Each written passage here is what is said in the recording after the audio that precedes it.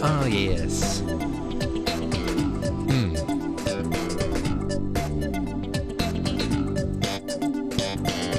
Hello, everybody.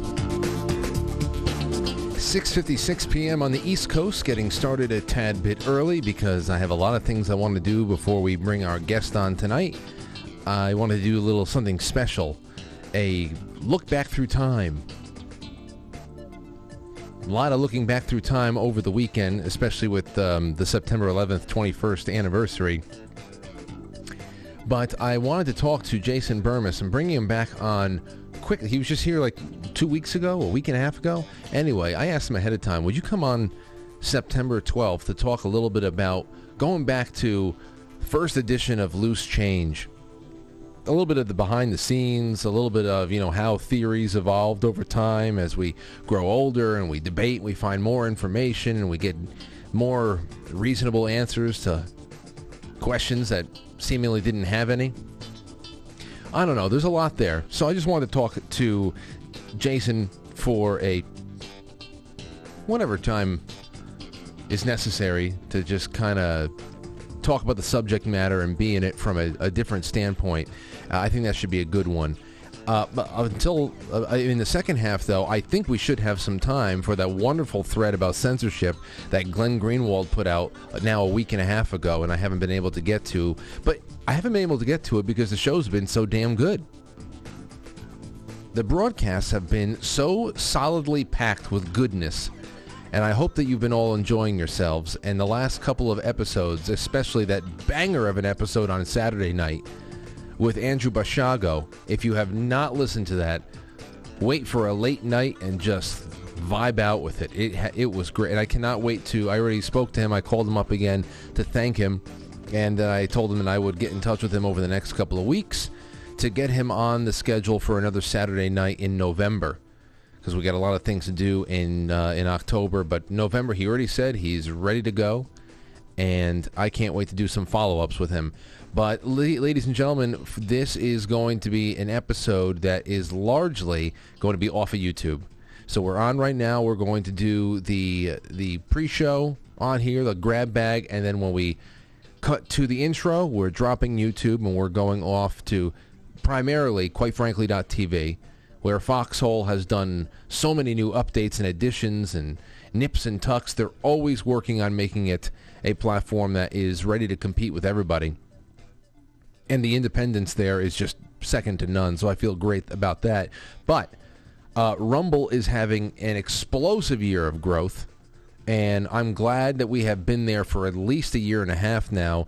So get on over there if you prefer YouTube and the functionality of YouTube. It's the closest thing to it. Get over there and just subscribe, because there'll probably be a day where that is the closest thing to YouTube that you can be able to get this show on anyway. So that's what you have. You have the next 15 minutes to make arrangements to hop off to another location on the internet, which is a lot easier than walking. Let me tell you, it's a lot easier than me telling you you have to get in your car and drive somewhere. It's another window in your browser. So I know that we're going to have zero attrition rate here. Everybody's going to follow us over, and nothing's going to be that bad. It's not going to be a bad thing. So I thank you all. Thank you to my sponsors tonight. That is SecretNatureCBD.com. So when you're watching and listening, I hope you're chilling with some Secret Nature CBD, and keep it in your medicine cabinet. I tell you, especially on nights where if I have a little bit of a hard time sleeping or anything like that, I'll leave bed and I will go get myself a little bit of a Delta 8 pre-roll, and I'll take a couple of drags off of that, and I will feel perfectly content and ready to hit the mattress all right. That's just one way I use it around the house. There's tinctures, there's oils, there's anything else you may need. So I hope you go check out SecretNatureCBD.com, and I'm looking for a day to have Tyler from Secret Nature come on to do a cannabis cultivation night. Big time stuff, just around the world. It's good stuff. Good stuff to consider, these topics. All right. Now we go on into the grab bag. Oh, one last thing. The September Aurora turning 2 years old postcard special like we did last year, it is ending on Wednesday. Tomorrow is my last show before Wednesday. Take Wednesday off because it's Aurora's birthday. But Wednesday, all throughout Wednesday, you can leave a super chat off air and, a PayPal, because with PayPal you can leave your I prefer you guys leave your address in the notes there on PayPal, and that's it. That's the cutoff. That's the cutoff for the postcards.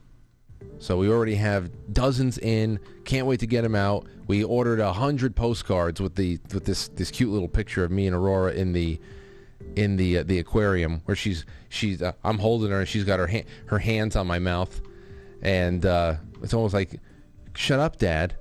I like it. So anyway, that's what's going on. Include your mailing address, and that's almost done with.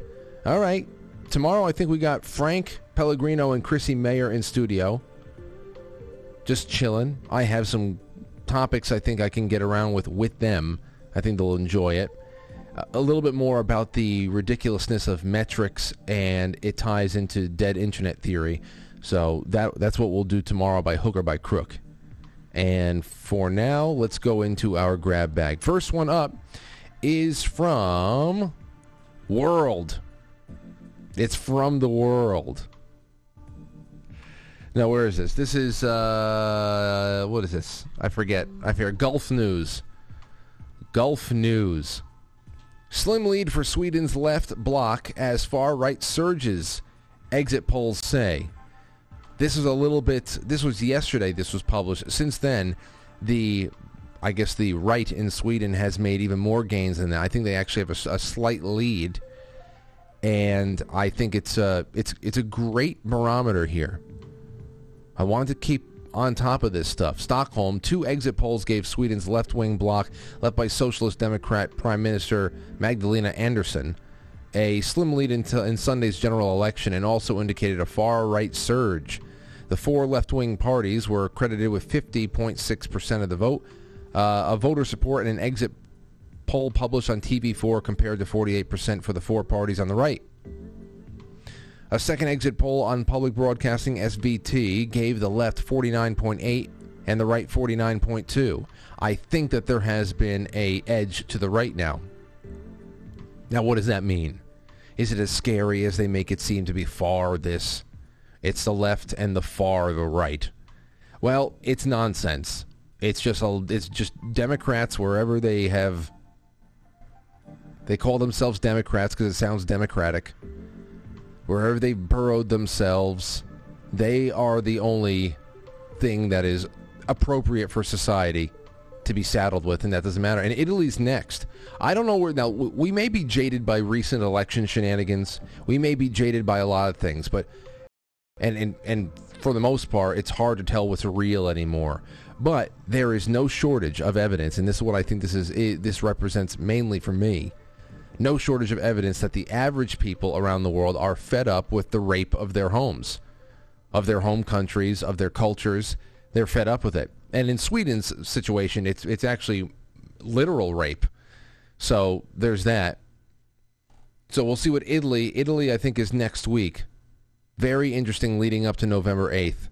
Because remember all those indicators on the international level, like Brexit in June of 2016, a preview to what November 2016 was all about. All of that sentiment is still there. Nothing has gotten better. It's just that the layers and layers of diversion and veiled shit has been just slapped all over people. They have to, just more layers of veiling. Western Journal, Trump reveals why he's in D.C. There is a lot of arrest speculation this morning because Donald Trump arrived in Washington, D.C., seemingly still wearing golf clothes, and nobody knew what was happening there. Some people wanted it to be arrest. Other people wanted it to be something not arrest. But this is the Western Journal. It says why he's in the D.C. Speculation ran rampant when former President Donald Trump made an unannounced appearance in a Washington area on Sunday. He had visited D.C. just once since leaving the office. Now, thanks to a social media post from the former president, we know exactly why he arrived. Freelance journalist and YouTuber Andrew Layden, known as Penguin 6, broke the news Sunday evening before it was picked up by numerous additional reporters and outlets. Much of the speculation, what did he say? Working today at Trump, Washington, D.C. on the Potomac River. What an incredible place, he wrote on his Truth Social. So he just came to the area to play golf and work at Trump, D.C. Indeed, the former president owns an award-winning golf course, the Trump National Golf Course, Washington, D.C., in Potomac Falls, Virginia. There was a tip-off in Layden's footage of Trump exiting his airplane. He could be seen wearing golf pants. So I guess that explained it. Looks like he just got off the golf course. No, he was going on to the golf course, and that was it. Oh, shit. I just X'd something out. Now I forget what was the next thing? Is it that the Justice Department was seizing phones of top Trump aides in January 6th inquiry? That farce is still going on. The people who continue to try to make correlations between January 6th and September 11th are incredible. Incredible. January 6th was a joke. Not, of course, to the people that were killed by police. Lee Zeldin is running for New York governor over here, and they keep running these smear ads against Lee Zeldin, how he doesn't think that January 6th is a big deal. The terrorist, and of course they have all these quick cuts of the barriers being lifted up and people screaming at each other and all that stuff, where 5 police officers died. Yeah, one police officer who was a Trump supporter had a stroke the next day, and everybody else mysteriously killed themselves. Still no information on that, by the way. So, some people are just, they're just awful. Hey, here's some awful news for you, but completely explainable. We can explain all this. 1,100 athletes died from sudden death from 1966 to 2004.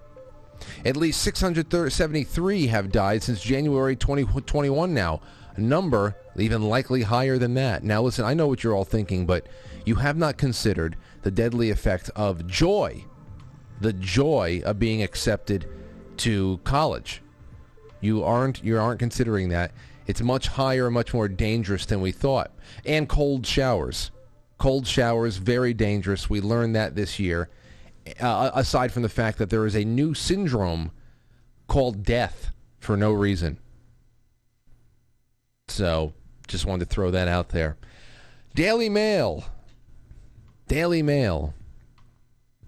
This was interesting. And everything I'm about to read to you is a quote. It's not coming from me. A New York judge called Hispanic people liars and gay white men racist faggots, and colleagues prostitutes before being removed from the bench. Short docs claim, or court docs. Don't want to wear those short docs. They reveal too much. But she is still fighting for her job back 10 months later. Judge Harriet Thompson was kicked off the bench of Brooklyn surrogate court. She allegedly targeted colleagues and litigants with racist and bigoted remarks. There she is. Now, we're going to read a little bit more, because this is the real Democrat sentiment. I know that they throw this on to right-wingers a lot, and everybody has the capacity to be prejudiced and, biased and racist and make comments, off-color remarks, especially if they don't think they're being heard or whatever. Everybody has the capacity. But this, I promise you, this is most of the private conversations that your liberal friends have when nobody are listening. Most. They are out of their minds with hatred. And you have to be when you focus so much, when you are so focused, you got the blinders on to nothing but these types of things.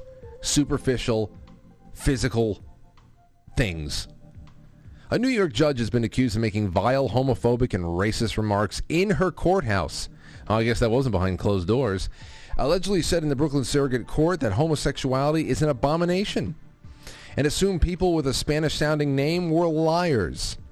The judge is accused of making the remarks before she was removed from the bench in December last year, but they have only been made They've only just now been made public, and she continues her fight to get her job back, claiming she's the victim of a political hit. By whom, I would ask? An affidavit from the state chief administrative judge Lawrence Marks, seen by the New York Daily News, claims Thompson targeted multiple colleagues and members of the public in court with bigoted and hateful remarks. According to a 20-page document, she said, "I hate these gay white men." And then she called them gay racist faggots, trying to ruin me and get me. Being gay is an abomination to mankind. The Holy Ghost is going to get them. Thompson is accused of saying she assumed the litigant was a liar if they had a Spanish-sounding name. She allegedly added they have a deceitful trait that goes way back to biblical times. The Hispanics? What? Mr. Rodriguez where have you seen a Hispanic in the Bible? The men are always stealing. The women are no better. They lie, steal, and use their vaginas for anything they want. She's actually becoming based the more she goes on. What did she say? She allegedly also targeted people from the West Indies, overweight colleagues, female judges, white women, black women. All right. See, listen, she is giving it to everyone. Isn't that fair? I think we're all about equity now. She doesn't seem to like anybody. I think that with that being the case, you still have just as good a chance as anybody to have an equal outcome in a court. Because based on this, she probably doesn't like you. Whoever you are, she probably doesn't like you. Which I actually think is like the opposite side of, it's almost equal. It like negates it. It negates everything else. She categorically denies all the allegations, so we'll keep up with her. Good luck to Judge Harriet Thompson for getting her job back in New York. We need people like you in New York. Oh, boy.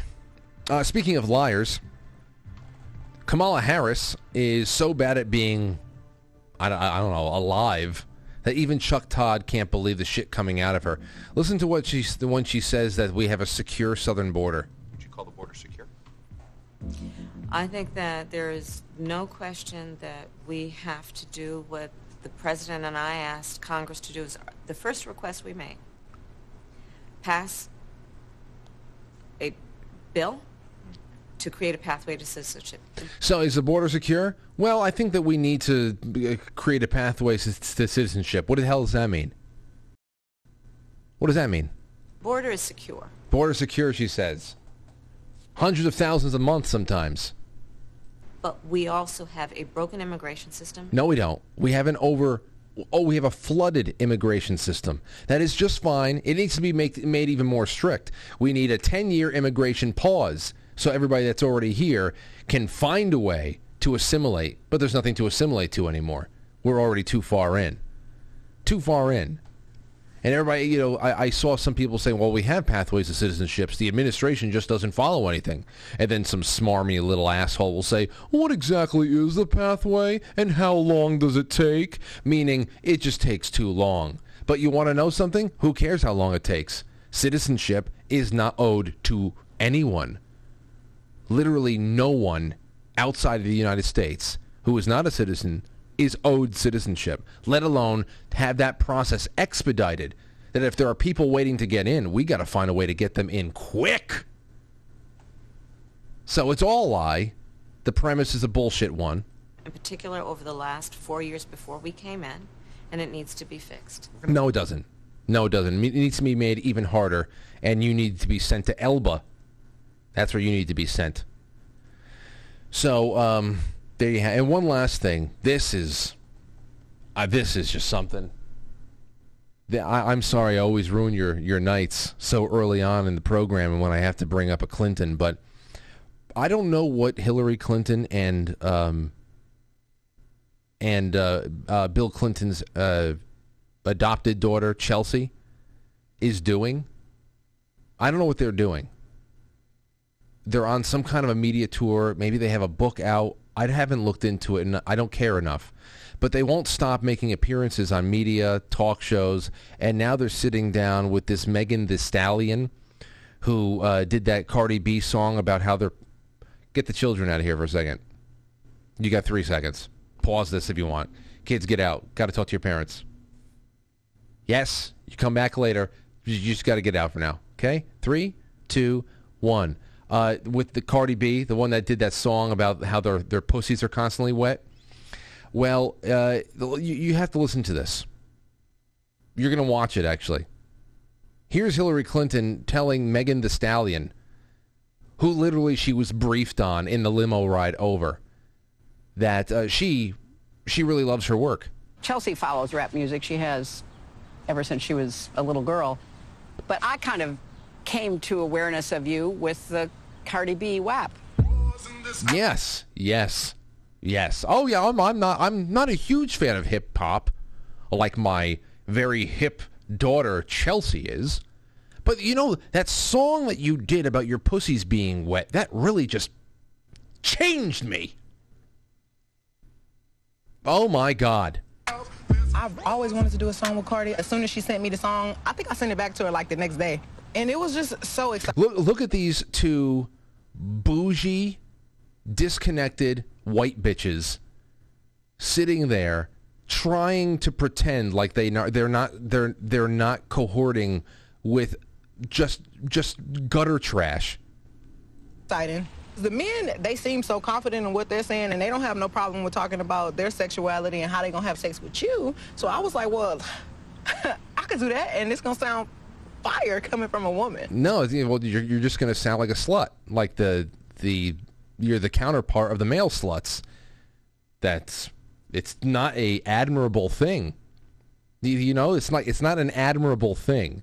It goes on, but as far as the public, I don't know, the big act. But these are not evolved people. What are you going to do? What are we going to say?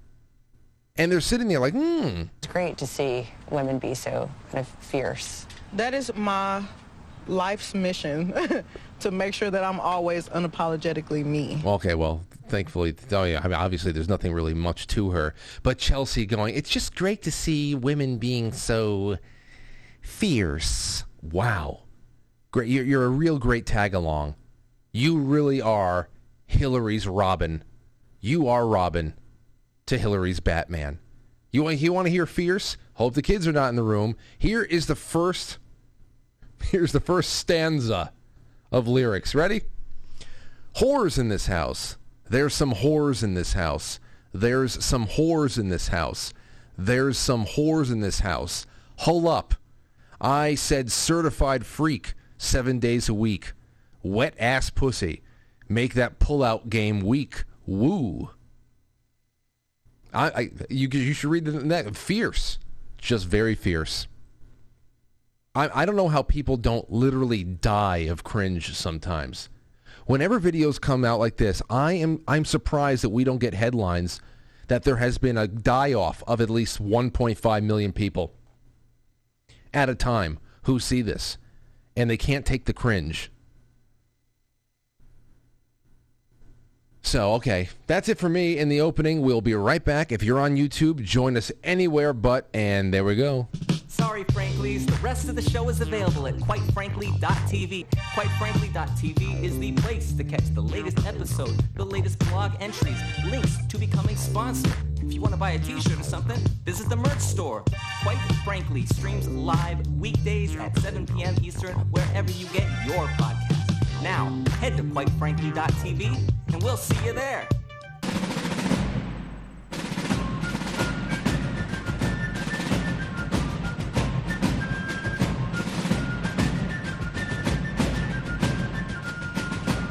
You let one ant stand up to us, then they all might stand up.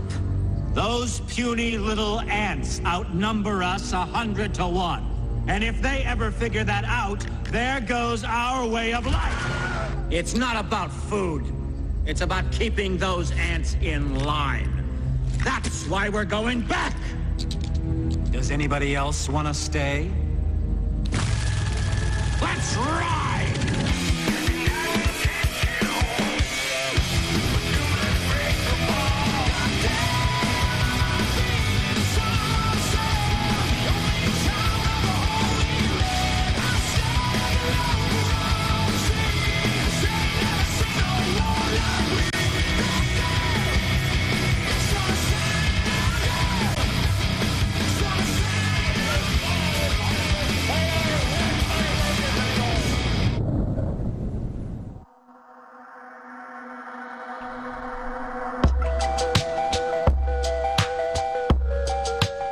Great.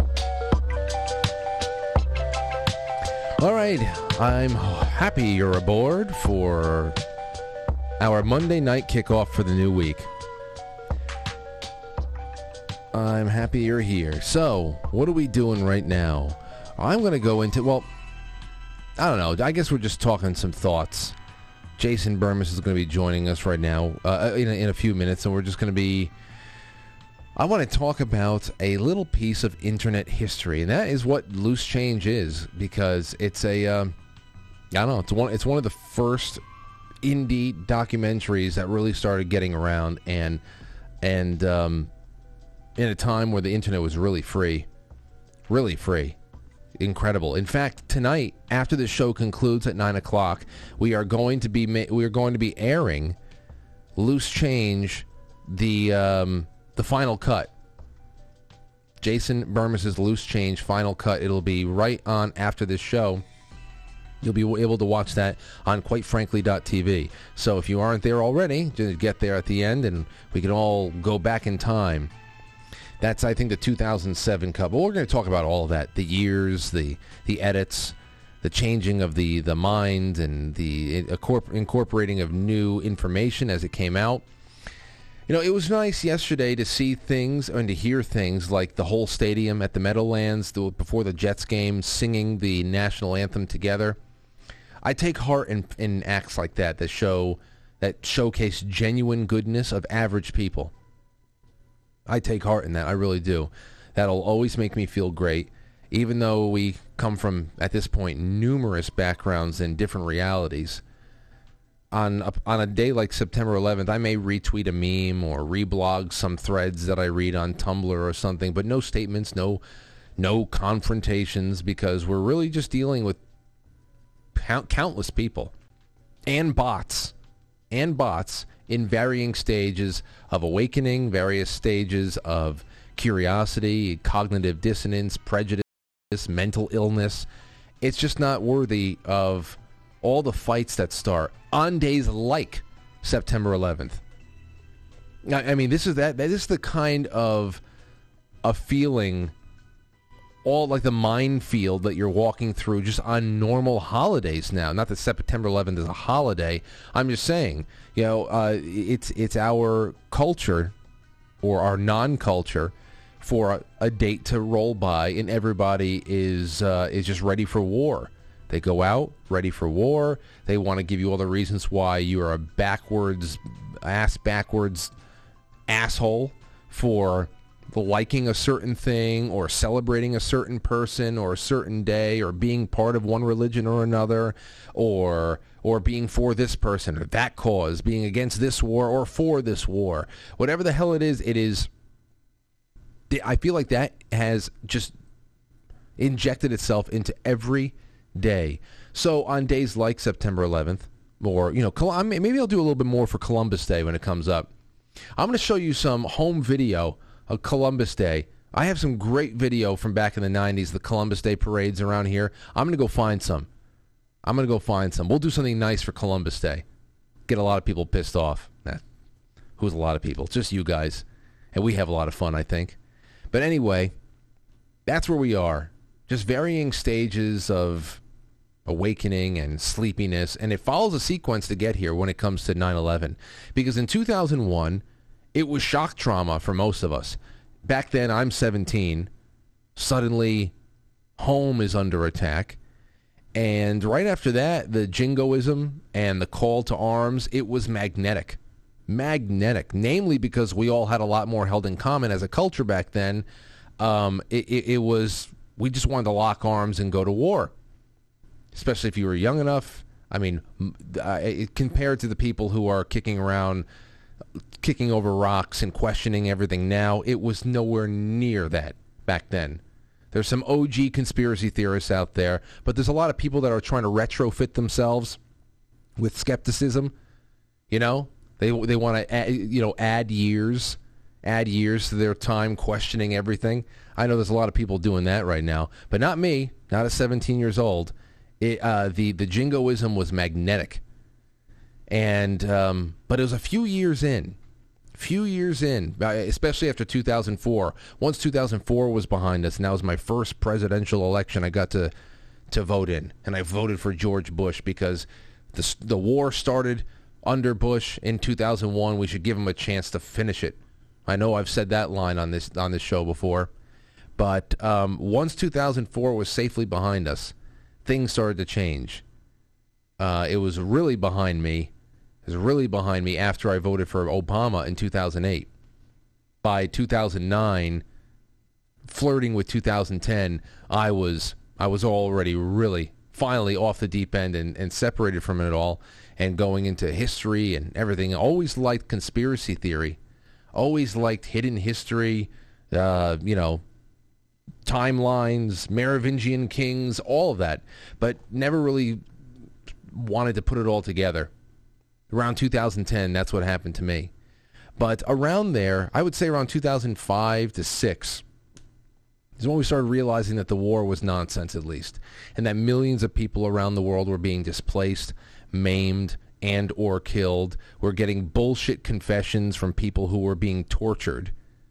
And the FBI is just getting into the habit of framing young Muslim boys to justify their new covert or counterterrorism budgets. Homeland Security, it was ready to go.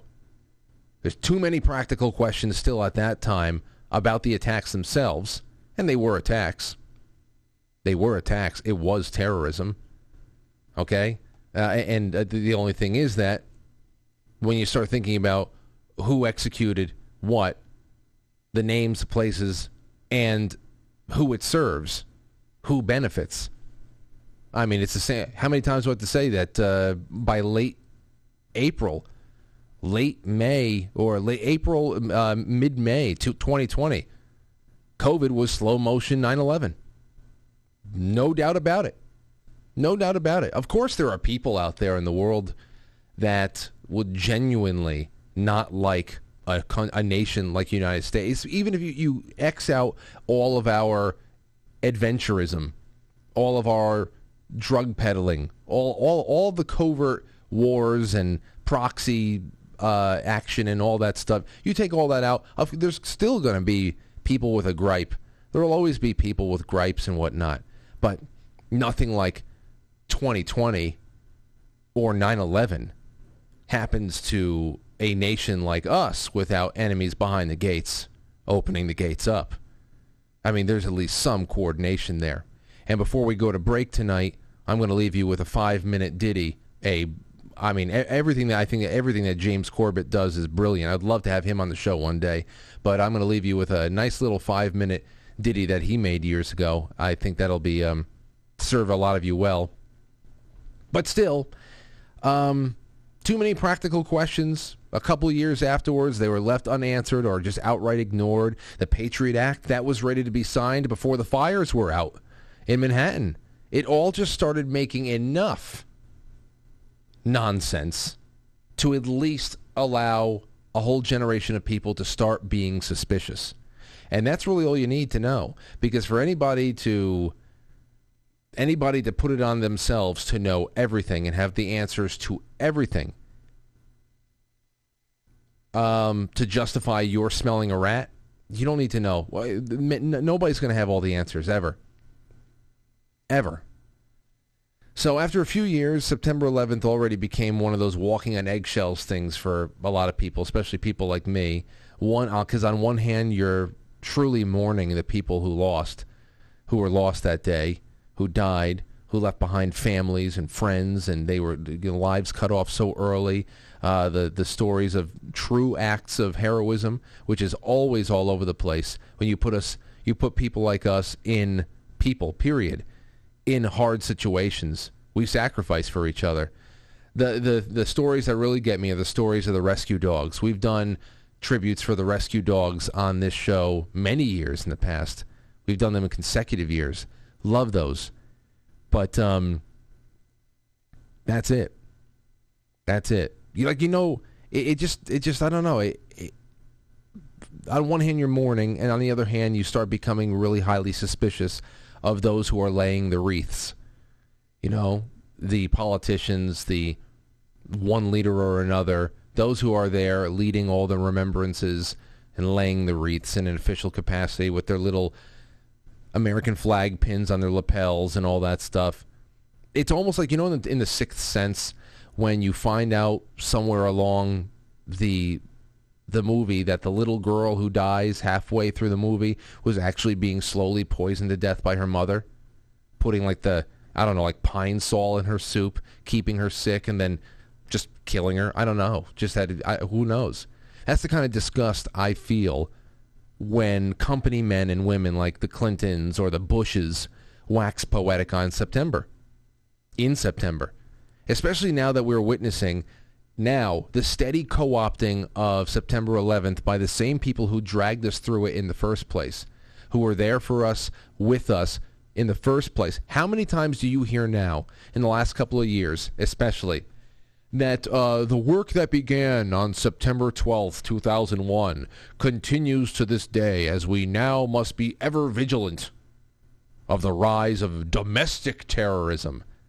That's because it's politically incorrect now to even reference Islam, like we were encouraged to do when they needed us to focus our blame on something a little bit more concrete. It's politically incorrect now.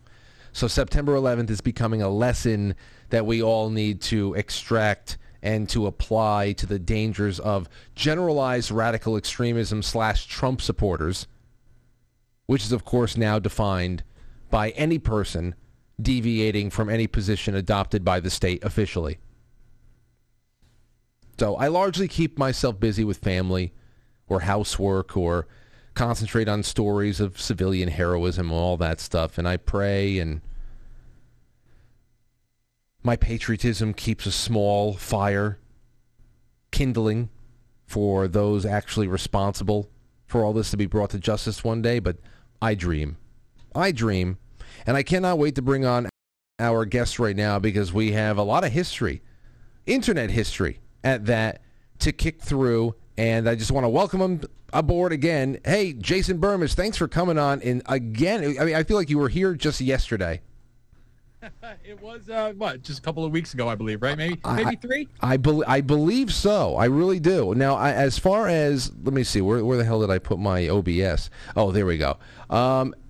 As far as you go, Jason, one of the biggest reasons why I always wanted to talk to you was because Loose Change was a big part of a lot of our early internet rabbit hole lives. I watched the first generation. How many different editions did you end up coming out with this before? I believe 2007 was the final edition. They actually did, after I left, Loose Change and American Coup. That's the one that made it all the way to Netflix. I was only involved in the second edition and what I thought would be the final version of the film, the final cut. However, there was an original edition that was 60 minutes long. As I just stated, there's the American Coup. So, officially there's, 4, but the second edition, there were a couple of revisions. There was like a second edition recut in between us putting out the final cut and the original second edition that started to go viral. I remember that first edition because we were watching, we were sharing it with each other, and because I don't know what year was that, because it wasn't really YouTube centric. I remember watching it on E-Bombs World or something like that back in the day. I forgot where, but it was one of those things where we watched as a group. We're like, oh damn, could this be? And then we were asking questions for the same time, and then all of a sudden it starts getting really popular. And then how were you brought into the picture right before that second edition?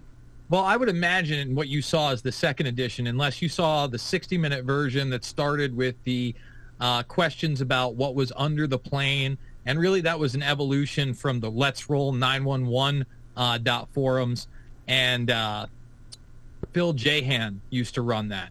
So basically I had seen that version, which, again, if people don't know what I'm talking about, there's a lot of evidence that it wasn't commercial aircraft that were used on 9/11. Obviously, the Pentagon and whatever happened with United 93 or what happened in Shanksville, Pennsylvania is extremely suspicious. But that original version focused on this large pod-like object that was caught on several different camera angles, and it appears to show that it shoots a projectile into the World Trade Center as the building hits. Even the Naudet brothers footage, there seems to be a large flash ahead of the plane's impact into the building. And that was something that I had already kind of like heavily studied, right? And when I saw that this film started off with that, I was like, oh, wow, this is really interesting that they're doing this. And then, you know, it just had this backbeat to it. There were a lot of the questions that I had. I remember watching the Pentagon section, and for me, I always thought the Pentagon may be a red herring, and it wasn't something that was really worth looking into. But the way they constructed it, I thought it was pretty decent and a valid question. So I kind of fell into it, brother. I remember, and a lot of people probably won't believe me when I say this, but this is the absolute truth. I am not a hugely religious person. I certainly wasn't at that point. But I saw that, and I remember looking up it on a website. I found their website, and it said that Dylan Avery and Corey Rowe were out of Washington, D.C. No idea who they were. No idea how old they were. But I said, you know what, this is a powerful film. And I would do just about anything to be involved in. I literally prayed to God that somehow I would end up working with these people. And lo and behold, you know, and again, it sounds wild. That was the summer. I want to say I was 24 years old. I just turned 24. So that has to be like 2005. And I got my first desk job. I moved back to a place called Oneonta. I was working in Cooperstown, New York as a graphic designer. But at nights, I was still doing pizza. And I was the guy that was kind of burning CDRs at the time. They weren't DVDs, right? And the CDRs would have folders of the evidence. So you could go and watch just little short news clips that I would put in there, or you would see whatever kind of documents. Usually they were like JPEG grabs. Wasn't a lot of PDF stuff. And one of the discs I had burned had the original Loose Change on it. And my delivery guy at the time, Phil, who I still talk to this day, says, you know, I know the guys that made that movie. Oh, oh, there you go. And he's like, yeah. He's like, actually, they're moving back to Oneonta, and that's where I was living. They're from here. I went to high school with them. And I can get Corey down here right now if you want. Wow. Like, really? So he does that. And again, I'm working at the pizza shop. This is my night gig. And Corey Rowe comes in. And so I start talking to him, and we get into a good conversation for about an hour. I'm trying to feel him out and see where he's at and what he thinks the bigger picture is. And, you know, by the end of the conversation, he looks at me and he goes, hey, man, I really want you to take a look at the script for the second edition. I'm going to go run home and grab it. I'd love for you to go through and tell me what you think is valid and what kind of edits you would do on this. And I'm like, hell yeah. Hell. I mean, this is all moving so quick. So I'll never forget it. He came back with the script from the second edition. I kind of just flipped through it. It'd been a long day. We're talking about I used to get up at 6 a.m, and I sometimes wouldn't get home from the pizza job till 1 or 2. So at this time, I'm really rolling in my mid-20s, getting like 4 or 5 hours of sleep a night, max. And I get up the next morning, I get on the bus, and I start going through this thing. And I'm happy to see there's some stuff in there about the Pakistani ISI and the FBI and military base. There's a lot of good stuff that's being added. And there's some stuff that I thought, hey, maybe we should get rid of this, or phrase it in a different way, or, oh my goodness, I've got another video that would fit great here. You know, Corey tells me that basically Dylan's going to be back in a couple days, and I'll have to meet him. I'm like, great. So that happens. About 2 days later, after I've made some edits or whatever, Dylan came in from D.C. as well, and they were roommates. They were living together.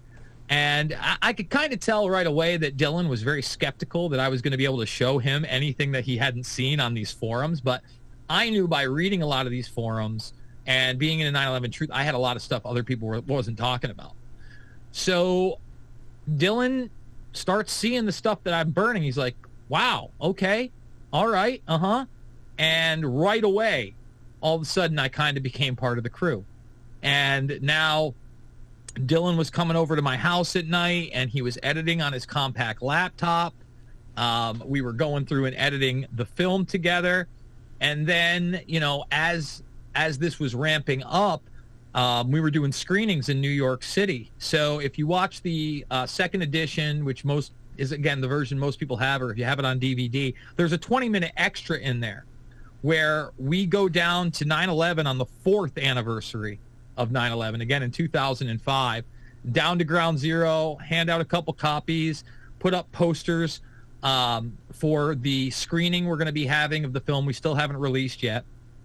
And, we released that film. I'm working that day job. I'm printing up the DVD covers, right? Like, I'm trying to do my part. I printed up the Investigate 9/11 shirts. And when we just had our rip for the company that was going to manufacture the DVDs, I think we were ordering somewhere between 500 and 1,000 at a time, very minimal. Yeah. We went to a Cindy Sheehan event.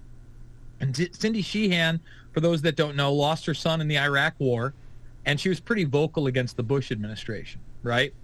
So we said, you know what? Let's go down there with our cameras with a couple copies of the film, and we'll wear the Investigate 9/11 shirts that I printed up.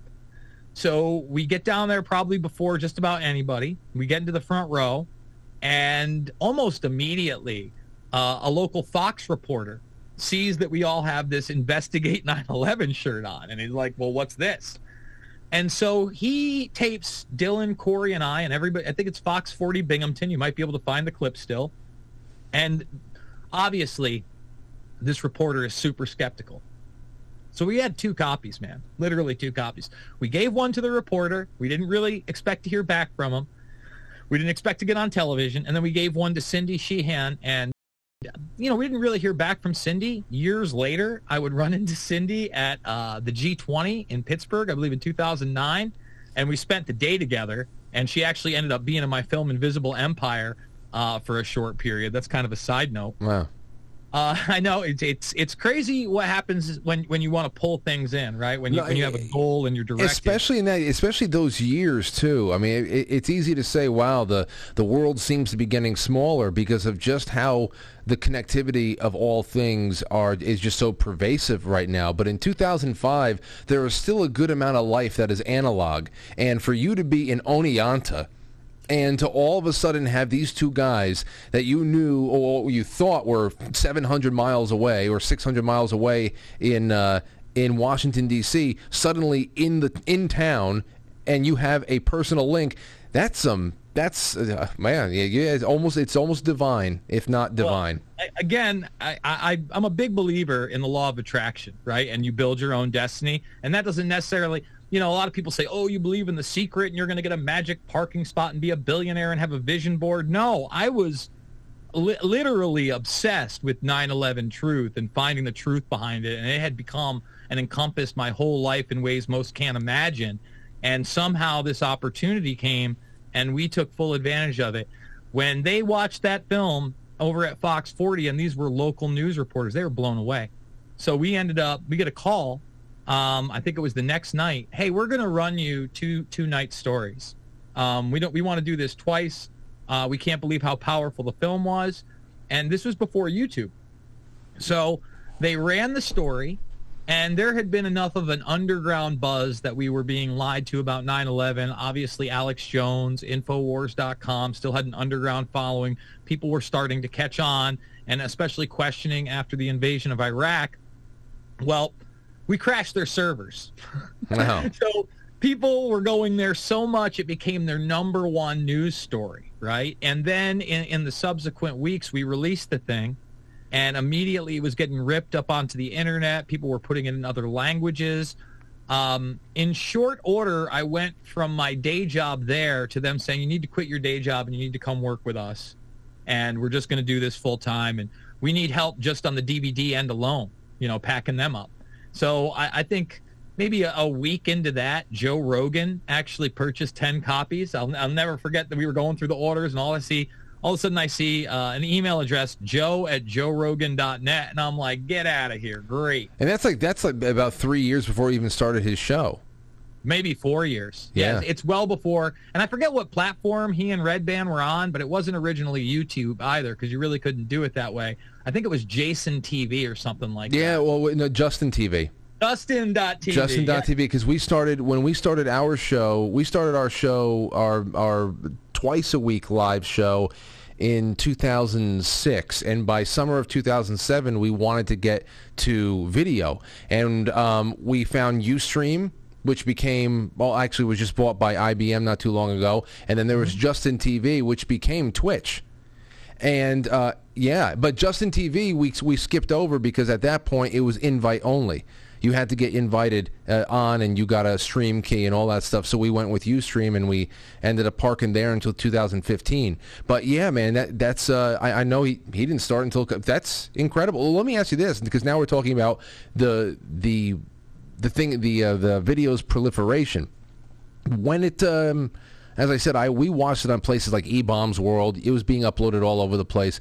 What do you remember about it getting popular? Because all of a sudden we saw, was it you and Corey on with the debate with Popular Mechanics? Myself and Dylan, actually. You and Dylan. So, yeah. That was on the 5th anniversary of 9/11. So by that point, in between the 4th and 5th anniversary, that was just a whirlwind of a year. What can I say? You know, we went from that local news station covering it, to buzz around, big national radio shows. I got attacked on Opie and Anthony without even knowing we were on that show, because we started doing Sirius XM interviews, and they were very deceptive. They actually had Corey on in the beginning of it, and I got off the bus to work, and he literally just handed me the phone and said, "You got to take this. These guys are, and I didn't even know what show I was on until I realized that Jim Norton was talking about raping my mother with a HIV-infested porn star penis." That sounds like him. Yeah. Yeah, it sounds like they him. kept going Ramon and, all these other things. But at the same time, a lot more people were taking it seriously. And there was just huge buzz and interest. We ended up being in Vanity Fair. We started to travel the country. I'd really never done that before. I remember the very first conference where I met Alex Jones in person, and so many others that remain relevant to today and still do great work today was in 2006 in Chicago. People like Gary Franchi, who now does Next News Network, were there with LoneLantern.org. Webster Tarpley, the author, was there. Richard Andrew Grove, who does Grand Theft World and Tragedy and Hope. I met him there for the very, very first time. I'm not sure, but I almost want to say, well, who else was there? There was a lot. Luke Radowski was another person who we'd already known who was down there. So all of a sudden we were doing these conferences. All of a sudden people were paying attention. We wanted to make it even more accessible to people. So instead of just buying one DVD, we started doing basically these packs. Now, we encourage people to burn them, but a lot of people wouldn't do that. But you could get a spindle of 10, 25, or 50. And it was extremely discounted because you didn't get the case, right? It basically came either on a spindle that you could purchase or a spindle, and I think you got like the little sleeves you could put them in. And it just took off, man. I mean, again, people were uploading it in different languages for us. We ended up being on the History Channel. The film itself, on the 5th anniversary of 9/11, aired in 17 different countries, some of them on the History Channel. Richard Branson actually had it air on Virgin Airlines for less than a week. I think we got paid for the full term, but there was such an outcry that they were playing our film on a plane, of all places. But what this is indicative of to me is this mammoth culture shift in media. And possibly just because at that time the old school legacy media, which is still taking this, they felt no real danger from the internet. And it's not, but the odd thing is that it's not as if they could just let it fester on the internet. They're taking you from the internet and putting you into the mainstream. And everybody thought that there was really, now this is so taboo. You cannot mention this kind of stuff. The fact that I remember that actually being on Netflix, it's really incredible how we used to, and this is not too long ago, we used to actually tolerate these types of opinions and analysis of data and history. It's just it's incredible how far we've fallen. You're not kidding. I mean, I remember in 2007, or I'm sorry, 2008, on the 7th anniversary of 9/11, I released Fabled Enemies, which was my follow-up film. I did a watch-along with it yesterday. We played it last night on the network. Oh, excellent. Love that. Love it. It's great. We're going to play the final cut, Loose Change, tonight after we end here, too.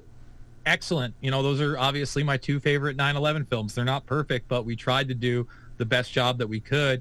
Now, with that film, Netflix, you know, again, streaming wasn't a huge thing back in 2008. It was just starting to get going and whatnot. They ordered, I think, 800 copies, hard copies, because back in the day, Netflix was you actually got DVDs in the mail. Yeah. So, you know, there was a level of mainstream acceptance, and, you know, we almost got Loose Change Final Cut in theaters. We met everybody from Charlie Sheen to representatives from Miramax, and Mark Cuban was very much behind it at one point. And I really think there was just too much pressure. And, you know, once you passed the 5th anniversary, it didn't have as much sting. People were just kind of like, ah. And on the 5th anniversary, you know, we gave out 10,000 copies of the film. We had like 5,000 Investigate 9/11 T-shirts. We had, you know, anywhere from 5 to 20,000 people at Ground Zero. It should have been a huge television event. They didn't allow cameras down there. The only people that would do a wide shot of what was going on is if you were lucky and you go back to 9/11 2006 on C-SPAN, you'll see a lot of us walking around. Like you said, I debated Popular Mechanics on the Amy Goodman show, Democracy Now!, which is still pretty popular amongst liberals and the NPR crowd. I was on Adam Carolla. Adam Carolla tried to eat me alive, had wished me to make pizza for the rest of my life. And I was canceled on Glenn Beck. I was supposed to go up against Popular Mechanics on Glenn Beck when he was still on CNN. We discussed it for like a week. Right after the Popular Mechanics thing, I think within, like when we were leaving the firehouse to walk down to Ground Zero, we got the, hey, you're not going to be on this television show. And instead of, you know, I don't think they liked how well Dylan and I did against James Meggs and David Dunbar, and they just had James Meggs on to spout the nonsense. You know, we were being kind of canceled before it was cool. So I always say, you know, the precursor to all these fact checkers were the debunkers, right?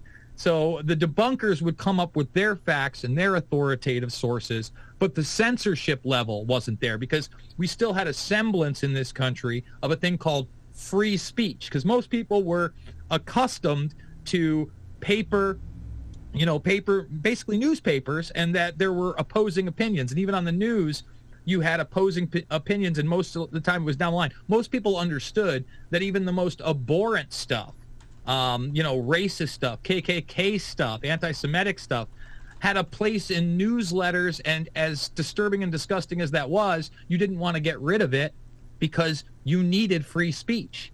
Now, we're at a point where you can tell the God's honest truth.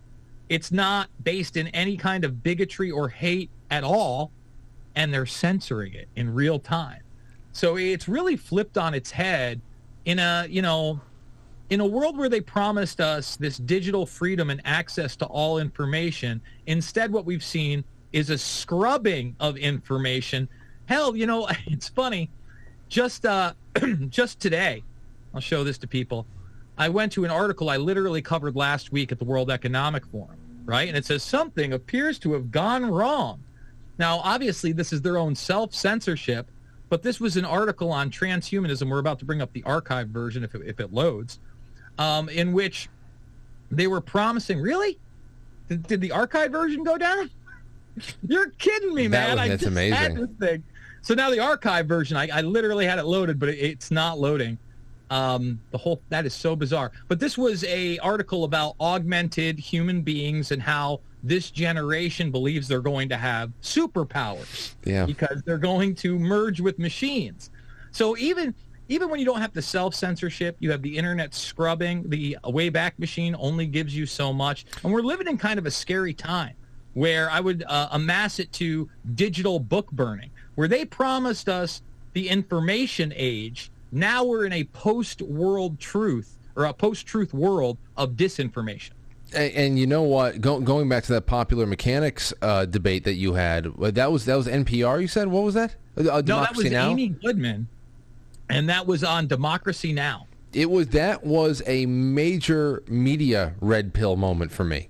You know, I obviously there's so many factors when I analyze something. I try to take into account the individual anchor or the person on the street. How much do they know? How dumb are they? You know, how impressionable are, you know, what are the, I try to think of all that stuff. But to see this set up between you and Popular Mechanics, and to see that that exchange, they came off so smarmy, and they were not hitting the points. They were not taking you down. And I can see why Glenn Beck would rather just have them talking unopposed at that moment. But I wonder what they would say any time after 2020, because it was March or April of 2020 when Alaska Fairbanks University came out with their study and all their computer models and definitively said once and for all that fire did not bring down Building 7. And I would love to see what they say about that. But here's a bigger question I want to ask of you. Because now we're talking about your ability to debate and to hang with all of these mainstream scientists and engineers and stuff. The big call to action that we got out of 2001 was never forget. And I want to kick this off with you with a bang here. Never forget, remember the Alamo, remember Pearl Harbor. These are all official calls to action to keep people motivated in a state-prescribed response, namely war, the growth of the surveillance state, etc., etc. But if you were going to tell people, I would love to hear what you can just rattle off of some of the things you would prefer people never forget about September 11th. What are just all the things that just stand out that should never be forgotten, that can never be answered through any of the official narratives that have been published? I mean, there's a lot of them, but never forget they're running war games in the weeks and days before 9/11 and on 9/11 themselves of hijacked aircraft going into buildings. Never forget that Osama bin Laden was on the cover of one of those war games in which they were literally taking a commercial aircraft and ramming it into the White House. Never forget that they detained Israelis that were part of an operation that had already been arrested, had already infiltrated a massive amount of U.S. military installations and government institutions prior to that. They also arrested more after, and they were all let go. Mm-hmm. Never, ever forget that the current poopy pants president puppet met with one of the financiers behind 9/11, the head of the Pakistani ISI, who wired Adam Money, the supposed lead hijacker, in the week before the attack. That wouldn't be the only person that met with them. Never forget that Bob Graham and Porter Goss met with them also. Porter Goss would become the head of the CIA, and they would co-chair the initial congressional investigation into 9/11 together. That's on top of George Tenet, Condoleezza Rice, and many others meeting with Ahmed. Never forget that a third building that was 47 stories high and had the Office of Emergency Management in it was supposed to be the command center for any type of disaster like this, fell down into its own footprint at 5:20 after not being hit by a building and having two people that we know of blown up in that building because they went to the Office of Emergency Management and they tried to go down after the elevators. When they got up there was nobody there. It was Michael Hess and Barry Jennings, okay? And then they stepped over dead bodies as they were taken out. And never forget that the government lied and said nobody died there, didn't even mention that in their official 9/11 commission report. I mean, we could go on and on and on. Never forget, when you watch Loose Change Final Cut, never forget that there was a multitude of explosions, okay, that happened aside from the planes going into buildings on the lower levels. Never forget, you can see the lobby was blown out. And they'll try to tell you, well, the fire from the top came down into the elevator shafts and blew out on the bottom level. First of all, that's not the bottom level, okay? There's sub-basement levels. There were explosions there, too. According to Willie Rodriguez and Felipe, man, I'm forgetting his last name, but again, you're going to watch loose change, and you're going to see this person who was literally burned as the elevator doors exploded on the lower level in a building that was hermetically sealed, okay, in 3 separate places, making that impossible. It would have been impossible anyway because glass this thick and marble were blown off the walls, yet there's no burn marks at all. So, we go on and on and on. Never forget that they have covered up the Saudi Arabian funding for 20 plus years. Never forget we had Able Danger that had these people in their sights. Never forget that James Woods got on a plane with 4 of the hijackers prior to 9/11 in August. Woods, a pilot, and the stewardess all filed reports on these people, and nothing was done to them. Never forget that a bunch of the hijackers trained and lived at military bases. Other hijackers lived with an FBI informant. Hijacker Waleed al-Shari had the CIA called on him prior to 9/11, and nothing was done. Wasn't the hijackers came through a consulate that was run by the Central Intelligence Agency? Go ahead. And wasn't Robert Mueller? He was the director. I mean, he helped cover this up for many years. He just became the head of the FBI. Yep. And then his deputy director was a man named Michael Chertoff. Never forget, he was also the head of Homeland Security, the first head. He also made a bunch of money through his company, who was pushing body scanners for airports. So these people are as crooked as it gets. I'll never forget.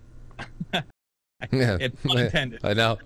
I'll never forget when people were in this delusional fantasy state under Trump that everything was the deep state's going down and this is 4D chess, and people were saying that Robert Mueller was really working for Trump and they were going to bring down the deep state together, and Julian Assange was going to come over and it was all going to be great. I'm like, Robert Mueller covered up 9/11. There were a multitude of FBI whistleblowers that tried to come forward and said, hey, we knew how the money moved prior to this. People need to look into vulgar betrayal and Robert Wright. Never forget that a multitude of family members are the ones that really started the 9/11 truth movement in the first place, because they realized that their loved ones were murdered, and it wasn't guys with box cutters. Now, okay, so now there's a couple of things here. First thing I'd like to ask. I'll save that one for later. But I wanted to ask opinion on this one other thing. 9/11, September 11th, it spawned innumerable theories, because as you're saying here, we realize that those who are supposedly supposed to be the watchers on the wall that have our best interest in mind, at the very least, they're not. I mean, that's just it. And that there are plenty of people who signed up to work in these agencies and these bureaus and had that in mind. But as far as the pecking order, the administrations, they seem to be controlled by some kind of an unseen hand that does not care about the truth, justice, the American way, and all that other good Clark Kent stuff. But in that absence of some kind of a foundational guiding light for us all, it allowed people to latch on, look to alternative media, look to people like you, and start asking questions, getting together, formulating their own theories. And it has come up with innumerable theories, some that have more merit than others. And in your opinion, here's my question for you: what aspects of 9/11 truth or skepticism do you think were most discrediting to the overall movement? Is there anything, like, for example, what happened with the planes is a big source of differing theories. Were they shot down and replaced by drones? And you must know that there are plenty of people who believe that there were no planes at all. Do you have any final theory on what happened to each plane? This is where the differential gets, and people get very rigid in their theories. I absolutely agree that people get rigid. Now, let me say this. Whenever I'm speculating, I let people know I'm speculating, and then I'll tell you what I'm basing my speculation on, what evidence it is. Now, obviously, with the film evidence of World Trade Center 1 and 2, and especially the second plane of the World Trade Center getting caught, I believe, on 20-plus angles. I've seen every single available video. In fact, this year, there was actually a new video of the plane strike. I'm not sure if you've seen that. but it was hidden away for 20 plus years. I believe planes hit the buildings, obviously. Now, were they the commercial aircraft that they claim them to be? I think there's a good possibility, of course, they were not. But then you get into the conundrum and what the debunkers will say, well, then what happened to the planes? What happened to the people? Or they'll accuse you of saying that those people didn't really die on 9/11. I don't believe any of that. And I think that the most discrediting thing is the hologram planes, TV fakery, West Cam. And actually, just before this broadcast, I did a show talking about Dr. Judy Wood because, you know, you see a lot of people when you start talking about 9/11, or sometimes nothing, spamming Dr. Judy Wood, Dr. Judy Wood, Dr. Judy Wood. And they're often talking about her work with Where Did the Towers Go? Yeah. And she has talked about different types of weaponry that brought down the towers, whether or not that is, you know, directed energy weapons. Some people have speculated mini nukes. I want to say there's no doubt that there were explosives inside the World Trade Center. I believe that there is a plethora of evidence that thermite was at least used in some of the cases. I think that we all know, at least the ones that have looked into it, there was a type of controlled demolition, and that's where you get into not only scholars for 9/11 Truth, but then architects and engineers for 9/11 Truth, where you literally have hundreds of professionals getting behind that. But then with Judy Wood and her directed energy weapons theory, she also clings on to the ghost plane theory, that there were no planes there. And once you tell somebody that, it becomes a wild conspiracy theory, and everything gets discredited. For instance, last year, the headline right here is Wildest 9/11 Conspiracy Theories from New World Order to No Planes Claim. Now, as you know, Frank, I've covered the New World Order ad nauseum, and I very much believe that 9/11 is part of a globalist predator class agenda to bring in a collectivist global order. Absolutely. That's valid. No planes isn't.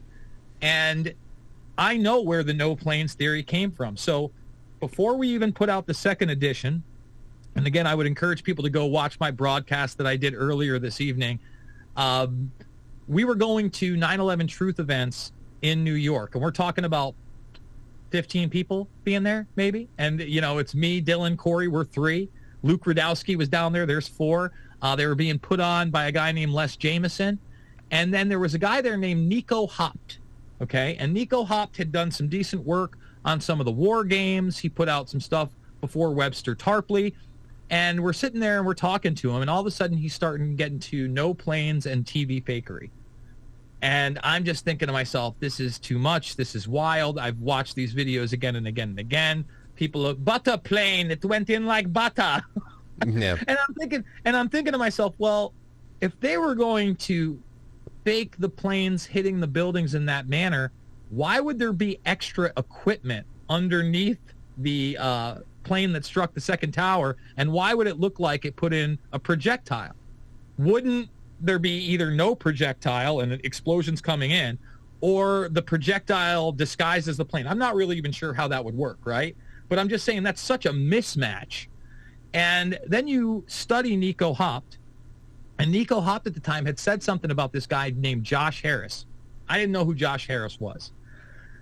Josh Harris was one of the first internet entrepreneurs pre-YouTube that had this company called Pseudo.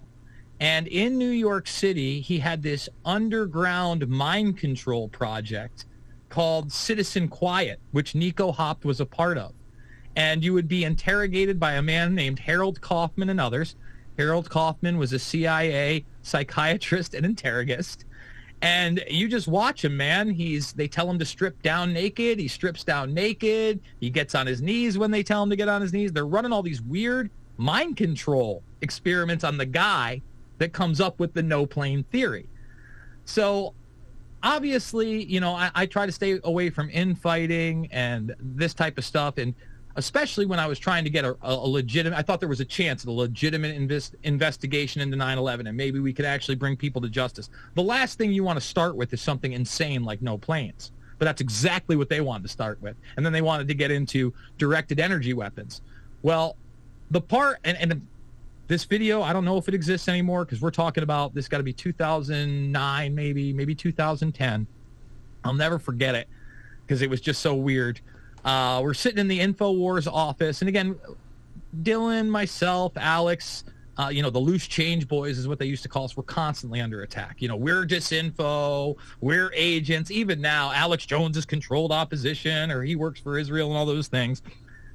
They made a video, and I say they, it was Dr. Judy Wood with Nico Hopt, where they're in this weird dark room playing music with flashing lights, and Nico Hopt is in his underwear flailing about like this in a pumpkin horror mask. Like in Seasons of the Witch? I don't... Bro, you need to watch this movie, We Live in Public, or go back and watch the video I just did where I only play a 2.5... I would encourage you to go watch We Live in Public because it's fascinating in the first place. This underground cult, basically, they were worried it was going to be a doomsday cult. They raided it on January 1st, 2000, right? And it was underground in New York City. They had guns, but he had people in literal pods being filmed all the time. You couldn't even go to the bathroom in peace. Like, everything was out in the open. You were constantly being filmed. They were running experiments on you, and they had a large weapons cache, okay? So the police go down there. They bust that all up, and it gets even weirder than that. So the guy who did this, Josh Harris, okay, was also part of filming an art project called The Bee Thing by a group called Gelatin that just happened to be in the World Trade Center. And I'll show everybody this article right here. This one I think is from like 2016.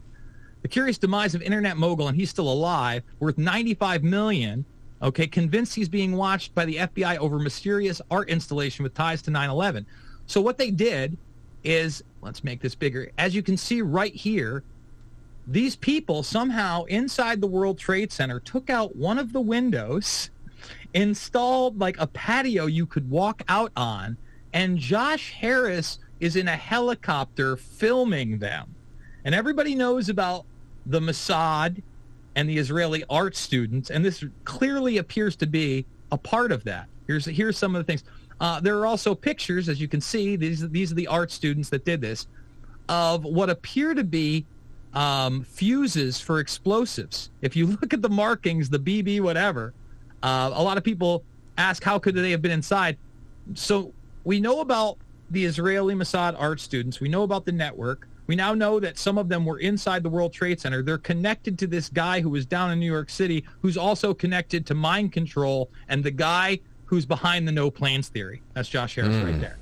So, I don't necessarily think that, Judy Wood is an operative or she's putting out purposeful disinformation. She's certainly quirky.